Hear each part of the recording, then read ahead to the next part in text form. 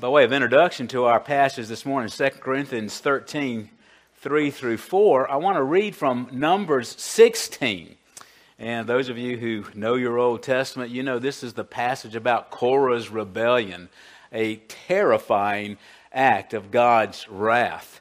I will not read the entire passage, the entire chapter, but I want to at least give you the crux of it, the beginning and the end of it.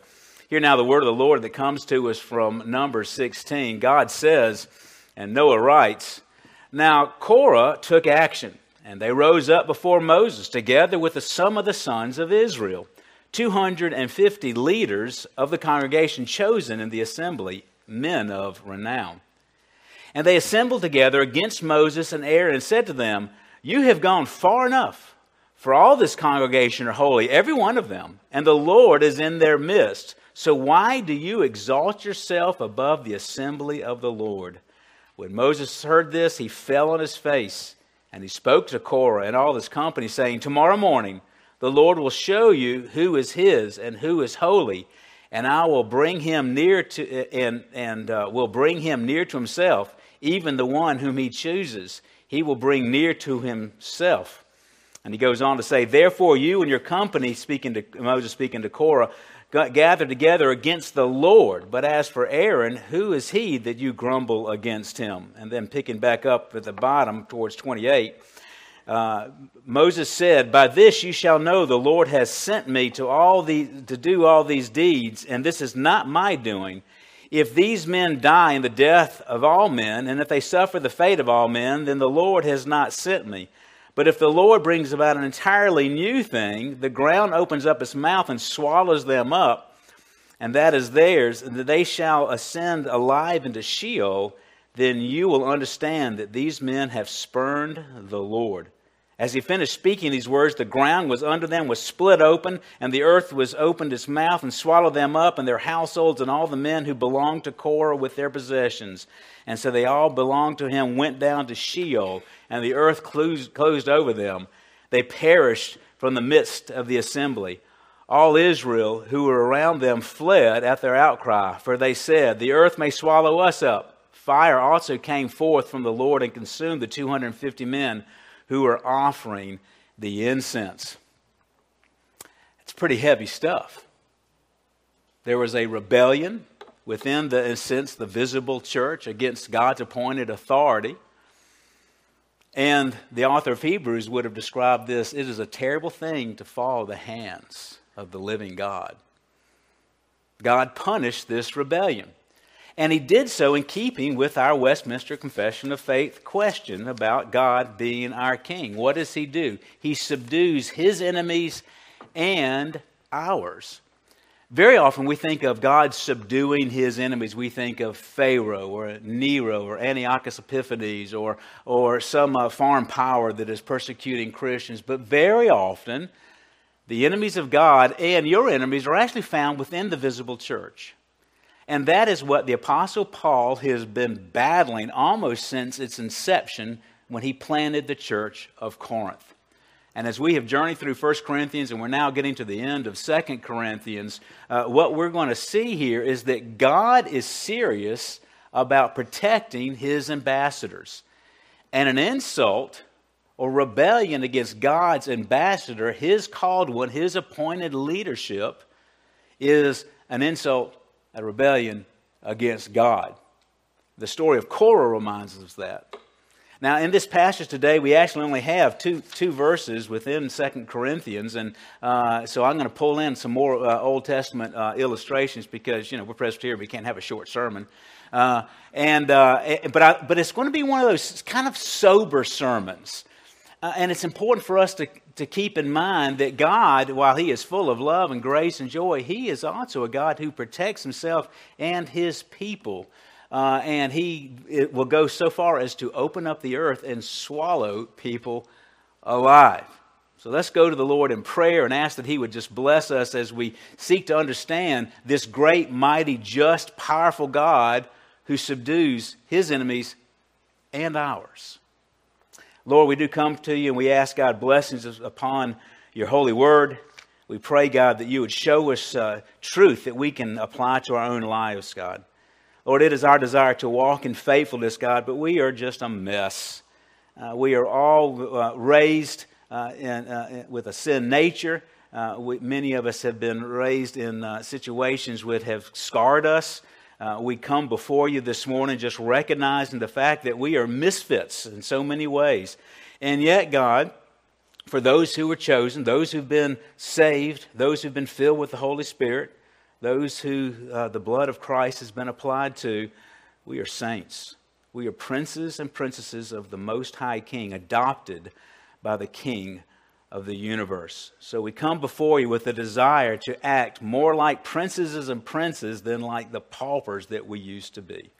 Teach us from your holy word, we pray, on how to do that today as we look to this issue of authority within the church and the ambassadorship and the great Lord that we serve. In Christ's name, amen.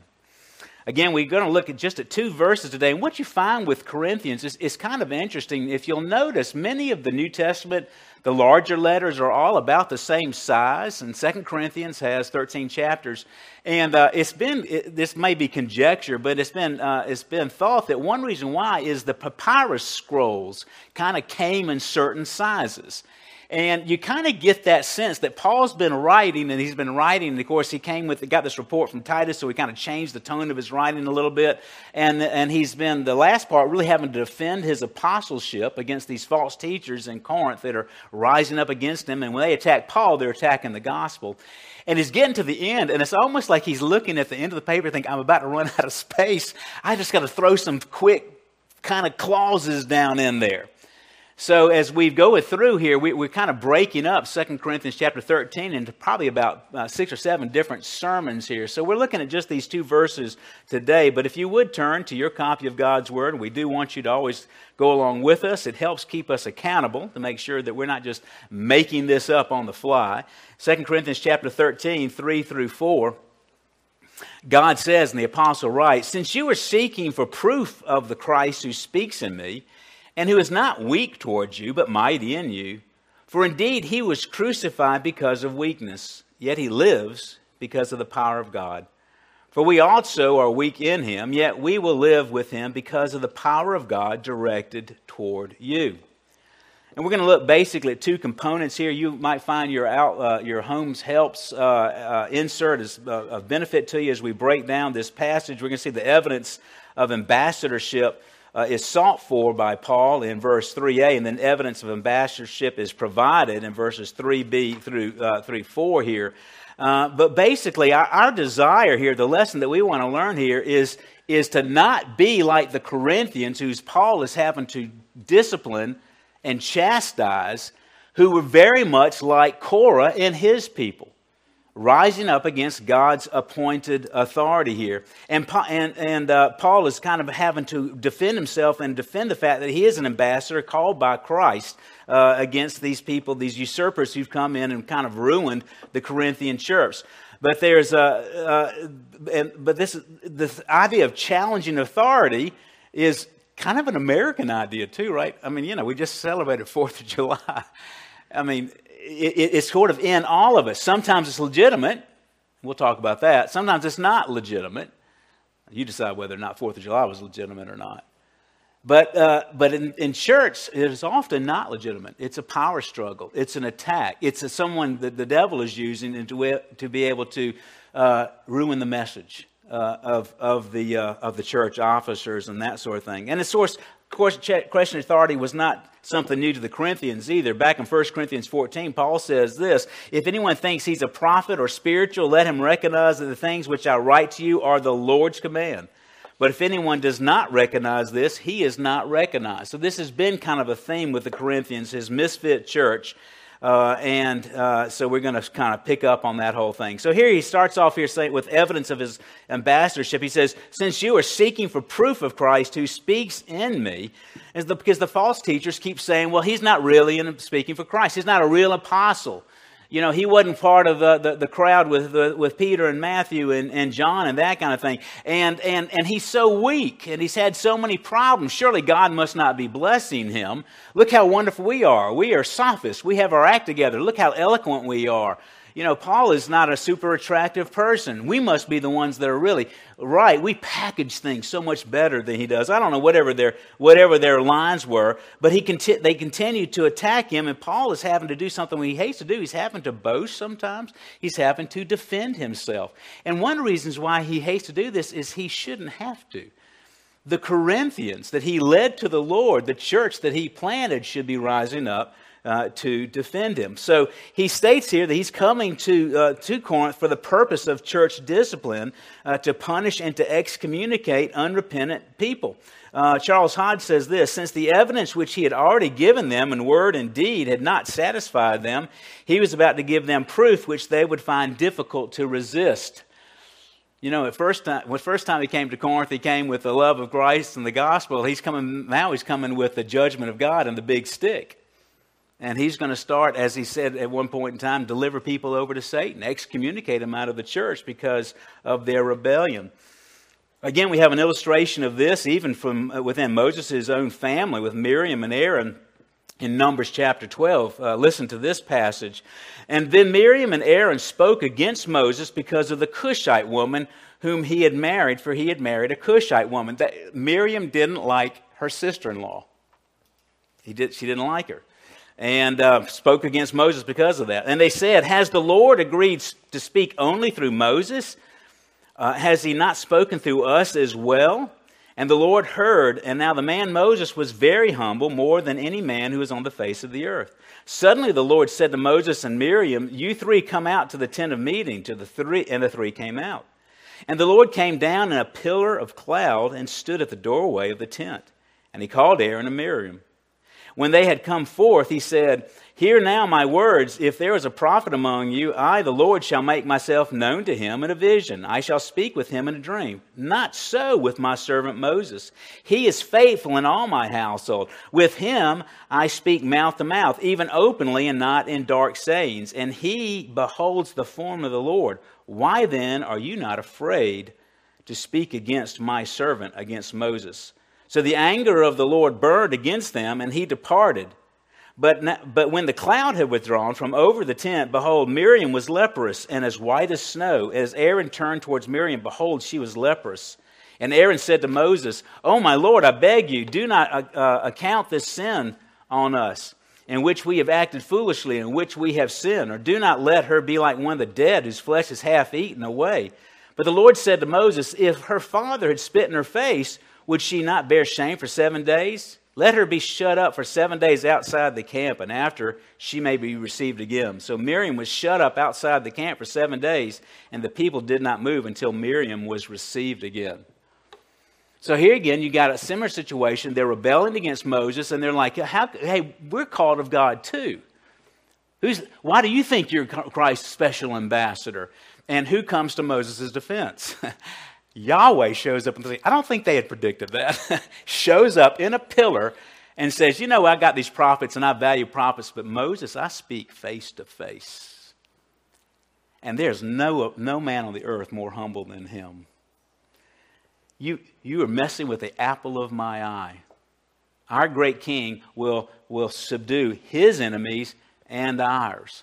And he gave Miriam leprosy. Now, leprosy is not curable, but God cured it. He gave it to her for 7 days to kind of teach her the lesson. She got put out in the woodshed for 7 days with leprosy, which is, of course, an embarrassing disease to have, and you're unholy and things like that. So you got another situation here where God comes through with a rebellion from within the church when Moses' authority has been challenged. And Moses knows these stories. Moses knows Korah. He was raised on the story of Miriam, and he's looking at Corinth. He says, if they don't repent, something like this. God's already killed some of them because they rebelled during the Lord's Supper at some point in time. And he loves them. He loves them. Kind of like if you have a child or a grandchild that are making wrong decisions, and you just stay up at night thinking about all these wrong decisions they're made, you don't want them to go down that road because you love them, and that's his concern here.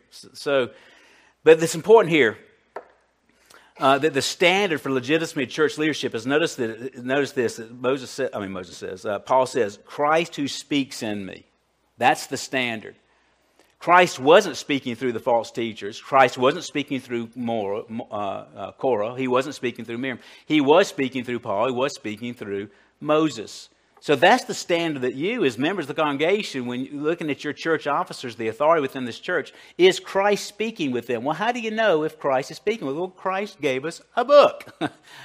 And if the things that if we're doing things that are not according to Scripture or based upon the reasonableness of the Scriptures, then you do need to challenge us and be concerned about. This is, one of the challenges, I was talking to one of the elders, said one of the problems with Paul defending his ministry as I'm preaching this, it almost sounds self-serving. A few weeks ago, you remember the sermon about the Corinthians being stingy, and Paul had the right to a salary, but he didn't take his salary because he got the money from other churches because he didn't want to offend the Corinthians and be a stumbling block and stuff like that. And, I thought I did a great job of trying to explain that and this kind of thing. I didn't think I necessarily did a great. I thought the Lord did a great job.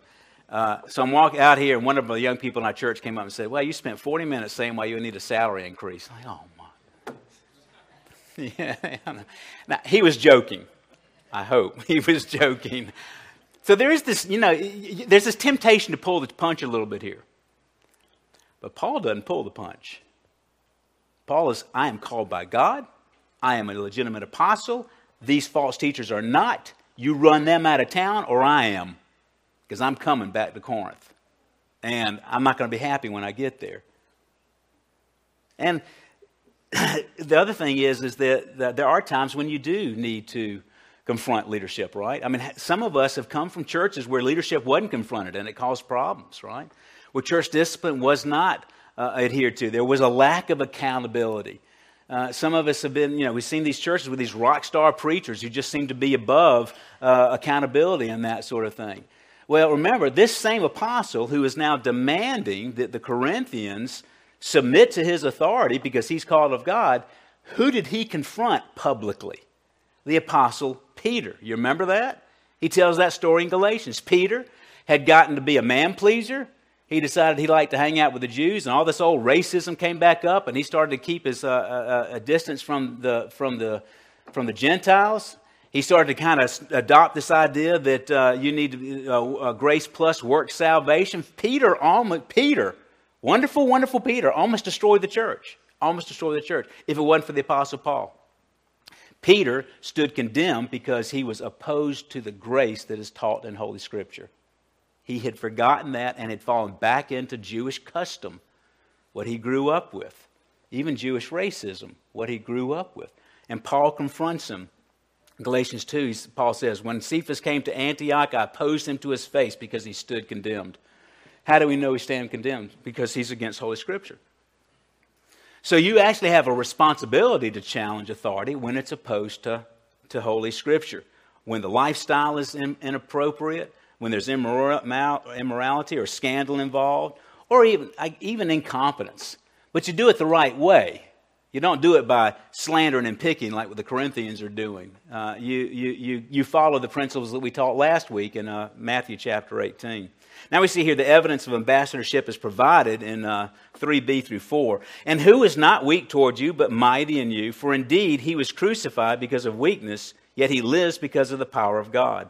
For we are also weak in him, yet will live with him because of the power of God directed towards you. Some of these clauses are a little confusing, so let me kind of help you here. He says here, who is not weak towards you, but mighty in you? Again, the culture at large just despised weakness.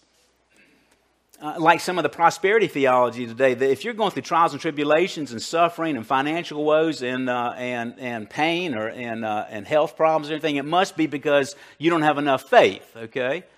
So they said the same kind of thing. Paul's been through all these persecutions. His body's covered with scars. He's not a super manipulative speaker like we are. There must be something wrong with him.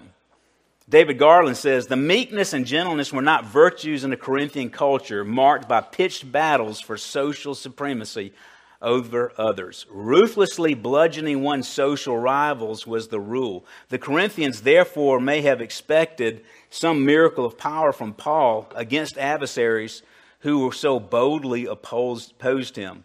they may have thought that an apostle would be a lot tougher, louder, bolder, and more fiery. These folks, it's Peyton Place. It's just backstabbing drama all day long. And here comes the humble, godly Paul, and they don't know what to do with him. He's just so different. But if he caves, they're never going to learn the lesson. So they mistake his humility and his many trials for weakness in character as well. And they said they want even more proof, even though he's given proof. But this principle is sound, that if he is called by God and he is God's ambassador, God's apostle, God's church officer, which Trost is called by God, then unless he's in sin, he is speaking from God. 1 Thessalonians 4, 7 through 8, Paul says this, "For God has not called us for the purpose of impurity, but sanctification. So he who rejects this is not rejecting man, but the God who gives the Holy Spirit to you." He says, "But you're mighty in you." Kistemaker says this, "By doubting Paul and the divine message he delivers, they face a powerful Christ." He's warning them. It's the same God that opened up the earth and killed Korah and gave Miriam leprosy. He's the same God. And you're flirting with disaster. And if this church fails, the gospel mission to Europe might fail. He's very serious about this. And he goes on to say, of course, this wonderful truth that he was crucified because of weakness. Christ had a feeble human nature just like ours, but he also had a powerful, omnipotent, divine nature as well. The interesting thing that they just didn't seem to understand is humility takes effort. It's not natural. It's not natural. I mean, and we have the sweetest, most wonderful children in the planet, in that nursery over there. But you're probably not going to walk in on that nursery, and one of the 2-year-olds says, "Why don't you take my cracker? I've had enough time with this toy. Would you like some time with that?" It's just probably not going to happen, right? What you're going to hear a lot of is mine, okay? Probably not with our kids. They are above average. But that's the stand, right? But we're the same way, right? We're just always vying for position. We're aggressive about pursuing our own interests. Christ has called you to be different, but it takes a lot of effort to be humble. I love Philippians chapter 2 that speaks of this idea of Christ in weakness and Christ in glory. "Have this attitude in yourselves, which is also in Christ, who although existed in the form of God, did not regard equality with God a thing to be grasped. But he emptied himself, taking the form of a bondservant, and being made in the likeness of man, being found in the appearance of man, he humbled himself by becoming obedient to the point of death, even death on a cross."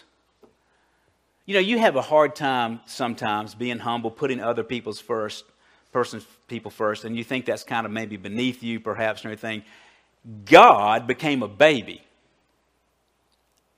I'm sure that you will never have to humiliate yourself to that level, to that degree. No one will. But ask yourself this question: is it easier to be humble or to be proud? Is it easier to be selfless or selfish? If you need some help, let's go back to 2 Peter chapter 1, where Peter goes through these principles that if you keep them, you will not doubt your salvation. Help you have assurance of salvation. "For by these he has granted to us his precious and magnificent promises, so that by them you may become partakers of the divine nature." Isn't that what you want? You want to have that divine nature. "Having escaped the corruption that is in the world by lust. Now for this very reason also applying all diligence," you see that sense of effort?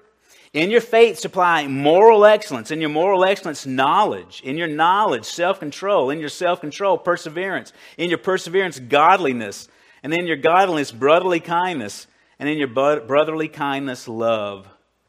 For if these qualities are yours and are increasing, they render you neither useless nor unfruitful in the true knowledge of the Lord Jesus Christ." How easy is self-control? How easy is knowledge? Jack just spent an entire week in Charlotte gaining knowledge. You have worn yourself out trying to get knowledge in order to achieve the goals that you want to have in life. How easy is brotherly kindness at times? How easy is love at times? All of these things take effort. So Paul actually was much stronger than these false teachers because of his humility, because of his weakness. And frankly, all of us probably would have given up on the Corinthians by this time, and he just stays in the fight. He knows what's at stake here. And of course, he gives this great contrast. Here's Christ being humiliating himself, Philippians 2, 5 through 8. But he says, but he lives because of the power of God. Both the cross and the resurrection demonstrate God's power. So Philippians goes on to say, for this reason also, God highly exalted him and bestowed on him the name which is above every name.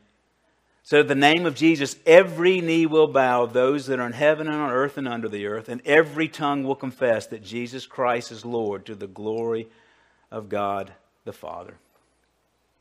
Charles Hodge, the great Princeton theologian, says this, the life which the apostle possessed and manifested being delivered from Christ was proof that Christ still lived. The very things the false teachers are actually accusing Paul of to discredit him are actually demonstrations of the fact that he is an ambassador of Christ, that he is a true apostle. But the principle here is murmuring against God's appointed leader is murmuring against God himself. Moses said that to Korah in Numbers 16:11. Therefore you and your company are gathered together against the Lord. The Corinthians have not repented to the point of being in danger. And he says, for we also are weak in him. Paul experienced the same paradox of weakness and strength that we see in Jesus Christ. You know, he tells us in Galatians 2:20, which will be a great life verse for every one of us. I have been crucified with Christ. It's no longer I who live, but Christ lives in me. And the life which I now live in the flesh, I live by faith in the Son of God, who loved me and gave himself up for me. You know, it's if we could just go back 2,000 years, we've gotten so used to Christianity. The principles of our nation, of Western Europe, were formed based on the principles of Christianity. But if we could just go back 2 years and just see that the principle there was Mike makes right. If you can brutalize people and get away with it, do it. If you can build your economy by conquering other people and stealing their stuff and selling them off as slaves, do it. But with a whole new paradigm came to play with Christianity. There's power in weakness. Humility is a virtue. This was radical. And the Corinthians regrettably don't seem to be learning the lesson here. To be crucified with Christ, that we no longer live, but Christ lives in us. That's what we want. To be so associated with the humiliation of Christ that we will walk in the exaltation of Christ. And one of the issues that's going on here, of course, is attacking the leadership that they should be submitting themselves to. One commentator says this, the Lord of the church delegates the authority of Scripture to the leaders of the church. It is important to remember that their authority does not derive from the force of their personality, their communication skills, their personal charisma, their ordination, or their education. Nor does an ecclesiastical hierarchy or denomination, even a church, grant their authority to them. Pastors and elders also do not derive their authority from any spiritual experience they allegedly have. The sole source of authority for all who teach and preach is the Word of God. That's our standard. That's why you have to know the Word. Because the authority of this church is bound to keep that Word. And when we fail, that needs to be brought out. So he was trying to spare them the judgment that he knows is coming their way if they don't repent. Peter says in 1 Peter 4, it's time for the judgment to begin in the household of God. And if it begins with us first, what will be the outcome for those who do not obey the gospel of God? You know, so God is serious about being honored and honoring his ambassadors himself. I mean, we see that, right? Let me give you another Old Testament example. Can authority itself blow it? Can those in church leadership actually make this same mistake? Obviously, some in Corinth were, because these false teachers wouldn't be succeeding if they didn't have some of the leadership behind them. Well, let me go to one more Old Testament example in Leviticus chapter 10. Now, Nadab and Abihu, the sons of Aaron, took their respective fire pans. They are priests with Aaron. sons of Aaron. And after putting fire in them, placed incense on it, and offered strange fire before the Lord, which he had not commanded them. The fire came out of the presence of the Lord and consumed them, and they died before the Lord. Then Moses said to Aaron, "It is what the Lord spoke, saying, by those who come near me I will be treated as holy, and before all the people I will be honored." So Aaron therefore kept silent. So you had two priests, two people in authority, ignoring God's worship, the way he said he wanted to be worshipped, and offering strange fire. I'm not sure what that is. It's some sort of maybe man-made style of worship that God didn't command. And God struck them dead. Now, God doesn't normally do that. If God struck pastors who blow it dead, I wouldn't be standing before you.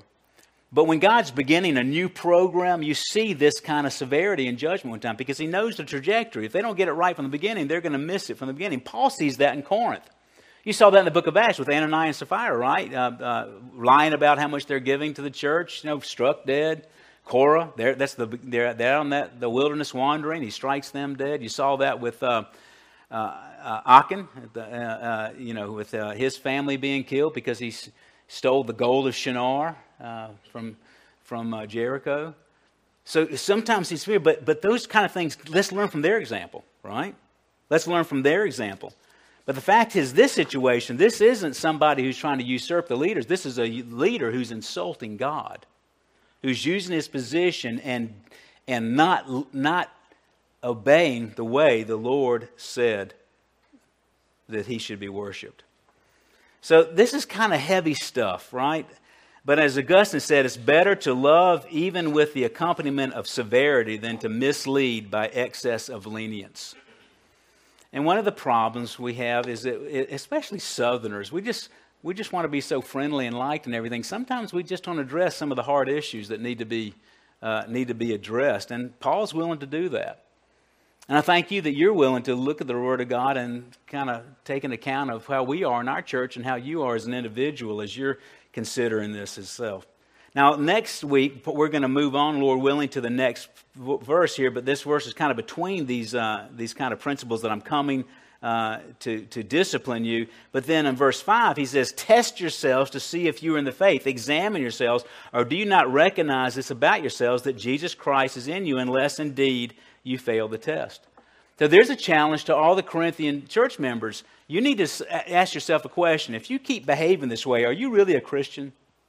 Are you really a Christian? That's part of church discipline too, right? That's why when someone doesn't repent, they could end up being excommunicated. The church is basically saying, you're just not acting like a Christian, so we have to assume you're not. And one of the best ways to test yourself is to see how willing you are to submit to the authority that God has given over you. And you have a responsibility to keep that authority accountable as well. Let's go to the Lord in prayer. Father, we thank you, God, that of the hard things of Scripture as well as the sweet things.